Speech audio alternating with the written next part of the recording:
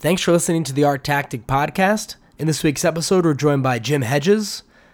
We speak with Jim about outsider art. That's art made by artists who are self-taught. After going under the radar for so long, outsider art is starting to finally get some increased attention from institutions, from collectors. We even have a few art fairs dedicated to it, and even some auctions. Jim is an expert in this area and actually inherited about 2,400 outsider art objects from his father's collection. And as a result, he's made a lot of connections within the outsider art world, and is a big advocate of outsider art. So it's a really interesting area of the art world that's often overlooked when we talk about the art market and contemporary art auctions and art fairs, but it's nonetheless a really fascinating area. So we hope you enjoy the conversation. Thanks a lot. Thanks for listening to the Art Tactic Podcast. I'm Adam Green. In this week's episode, we're here with Jim Hedges of Hedges Projects, the art dealing, art investment arm of the Hedges family.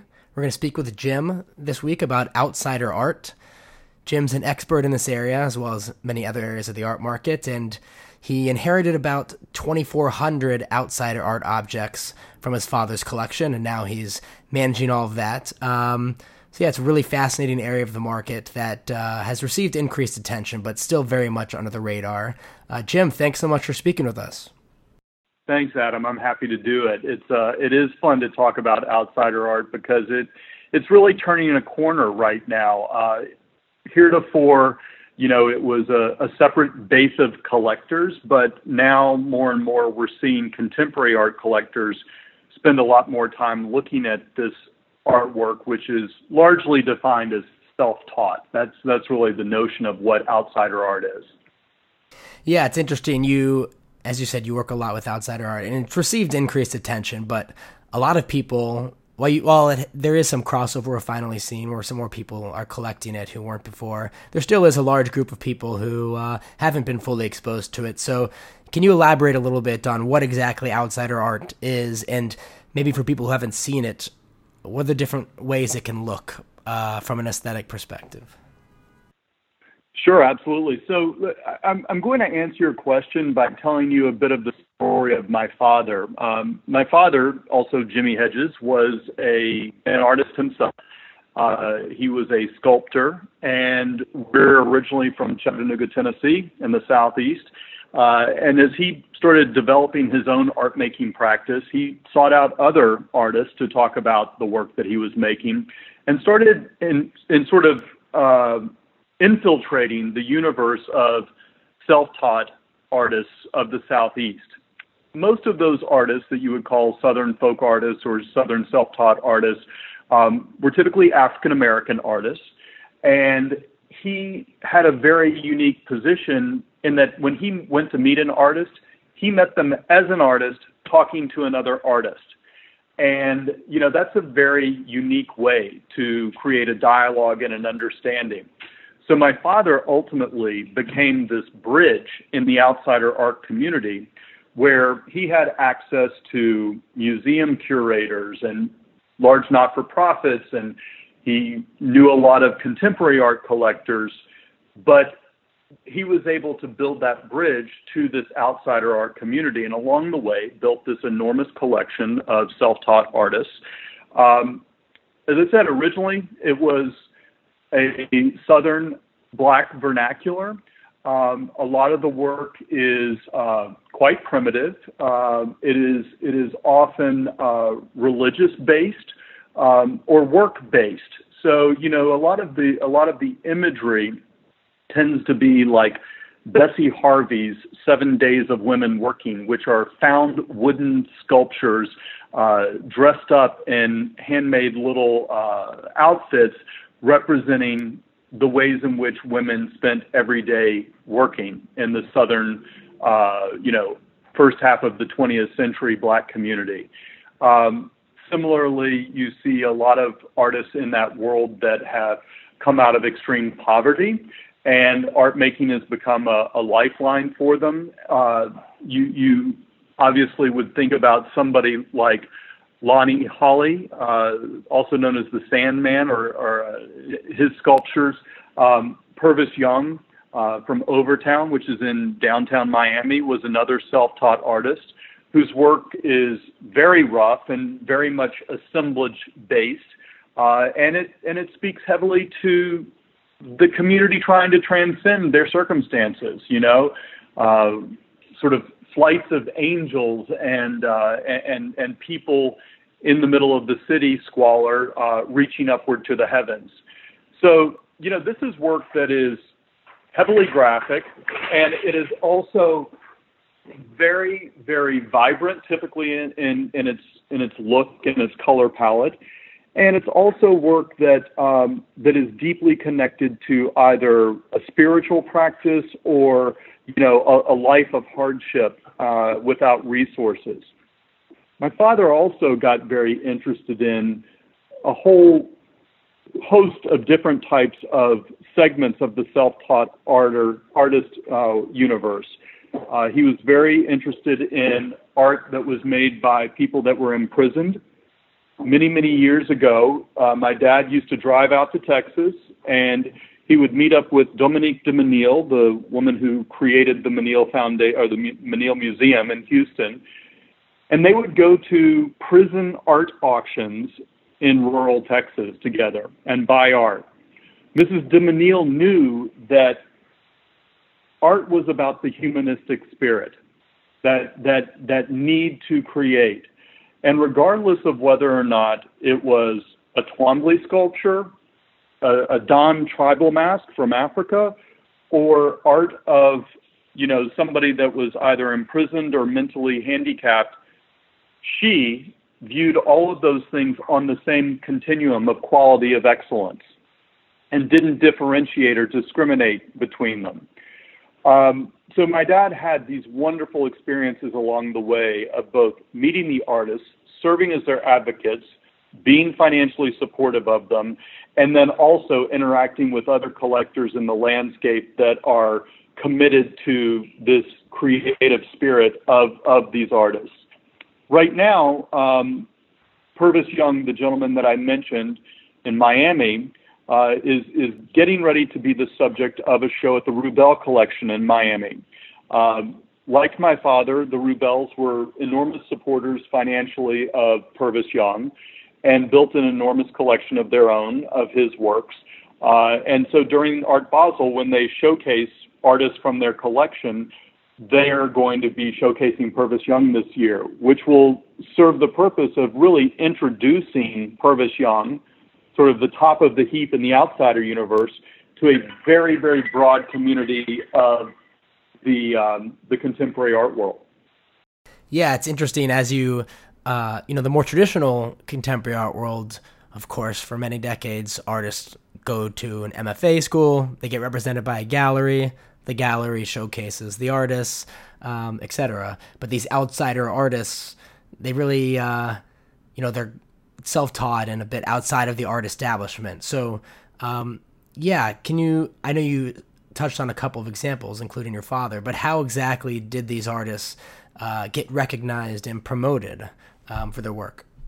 Well, sadly, many of them just go unrecognized. Many of them have very little in the way of commercial success. In fact, virtually all of them have no commercial success in the world that we know of the contemporary art landscape, where you have people, become star artists and become multimillionaires along the way. These are artists that were outside of most of the entire landscape of institutional support, whether it's a gallery or a collecting museum. Now, over the past, call it 15, 20 years, more and more museum curators have embraced outsider self-taught art, and they have started to look at ways to incorporate it into their canon of studies. So one of the things that I was really struck by is very recently there was a great show at the National Gallery in Washington, D.C., which is getting ready to move to LACMA here in Los Angeles.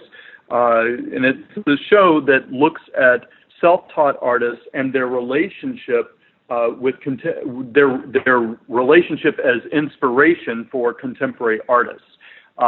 This is a show curated by Lynn Cook, who's one of the great curators of our time, And she has drawn these lines connecting, somebody like Lee Godey, a self-taught artist, a homeless woman in Chicago, to the work of Cindy Sherman.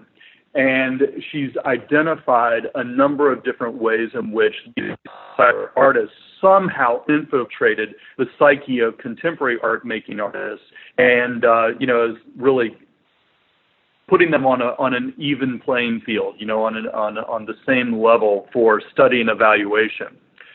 Another part of this is that, relatively speaking, there aren't that many study resources on outsider art, how to get educated about it. And what I found when my father died was that he had compiled an archive of absolute encyclopedic breadth of coverage of artists, their work, receipts, letters, everything that you could imagine from his relationships of 30 plus years with the leading outsider artists of the time. And so I decided to give his archive to the Smithsonian. So now there is something called the Jimmy Hedges Papers on Outsider Art at the Archive for American Art at the Smithsonian, which I think is the largest institutional resource for study materials on outsider art. I'm really happy about this because, from my perspective, this will create, a whole new universe of curators and students that will have a resource to learn more about this art and how to look at it in the context of a time, a vernacular, a style, etc. And you mentioned that for a lot of these artists, there really isn't a liquid market, but there seems to be some market development and maturation here for outsider art. I know there's been some art fairs and there's even been some auctions. How has the market evolved for this art over the last few years? Well, heretofore, the outsider art market, as it was a small set of usually regional auction houses that would sell this material. In addition to that, there is a very small universe of galleries that showcase outsider art across the United States. I'm going to guess that universe is certainly less than 100 galleries, but probably more like 50, 60 galleries that would comprise the full spectrum of art galleries that represent this material. There is a dedicated fair, the Outsider Art Fair, that my father was very, very involved with throughout its whole tenure during his life. The Outsider Art Fair takes place in January in New York City, and it is a great way to jump into the waters and sort of swim around and get a lot of visual cues and education about outsider art. And then the Outsider Art Fair also has a corollary fair that's held every October in Paris. It's actually going on this week, middle of October. So, between attending the Outsider Art Fair and identifying those galleries that are supportive of the work, there are not a lot of resources. There are an increasing number of institutions that are committed to outsider art. Clearly, the Smithsonian has a leadership position in collecting outsider art. Similarly, there's the Folk Art Museum in New York City, and then the High Museum in Atlanta, Georgia, is another great resource with a breadth of artists collected. And you're seeing more and more that institutions like LACMA, like the Menil, are committed to increasing their exposure to this work, and then obviously creating shows so that audiences can get more educated and see it. And so you inherited about 2,400 outsider art objects from your father's collection, as we've discussed. How have you been managing this in terms of whether it's donating certain things, selling them, promoting them, etc.? Yes, well, heretofore, I've sold precious little. I mean, I think with any exercise like this, you look at those things that really resonate with you, that you want to keep for yourself and your children and things like that. But that's a very small subset out of 2,400 plus objects. So I started off by making the institutional gift of his archive to the Archive for American Art. I'm now working on a handful of other institutional gifts that will basically provide either some depth of representation for an artist or will be encyclopedic mini collections to give an overview of the material. I was really inspired by the Warhol Foundation and what they did with gifting a very, very large amount of work to about 180 collecting institutions so that they had a breadth of materials that could be studied on Warhol's photography making practice. And so I want to do something obviously on a much smaller scale, but something that will get it out there in the world and appreciated by a broader audience. And then I'm going to be looking to sell works over the course of time, but with a collection of this breadth, it's a long-term project. Outside Art's very interesting, and I think people are starting to learn a little bit more about it. And it's great to have you on and talk about this segment of the art market and art world. The history of it's really fascinating. It's great to see increased recognition for some of these artists after so long. And I know on your website you have kind of a description about the collection, and then you also have a list of several outsider artists that are in your collection, and our listeners, if they want, should check it out, and they can learn about some of the artists. What's the website they can visit? So it's www.hedges-projects.com. So HEDGES-projects.com. And yes, indeed, there is a list of artists in the collection. It's not exhaustive. It's not the complete list, but it's sort of the greatest hits, if you will. And it's a really interesting landscape. And I invite the listeners to not only look at my site, but also to sort of Google those artists. And even if you just Google image those artists, you'll find a lot of really exciting stuff to take in.